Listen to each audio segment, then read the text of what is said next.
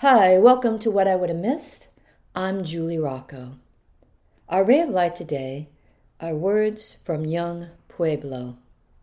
I read these words and they touched me deeply because I often reflect on what is my purpose, why am I here, what is this present moment in time calling me to do.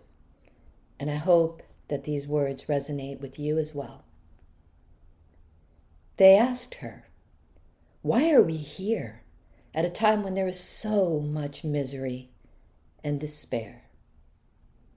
And she responded, "Because you answered the call. The earth signaled for heroes, and the heavens sent forth the ones who were most ready to grow and unleash their unconditional love.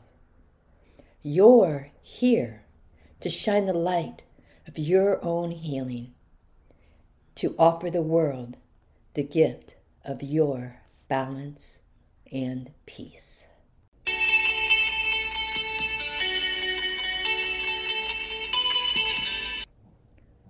want to close out the podcast letting you know you are so very loved. You are more than enough. Your life is worth fighting for. If you or someone you love is thinking of harming yourself, please reach out for help. Call 988 if you are in the United States. It is the National Suicide Lifeline. And if you are elsewhere in the world, please become familiar with your local resources and reach out for help.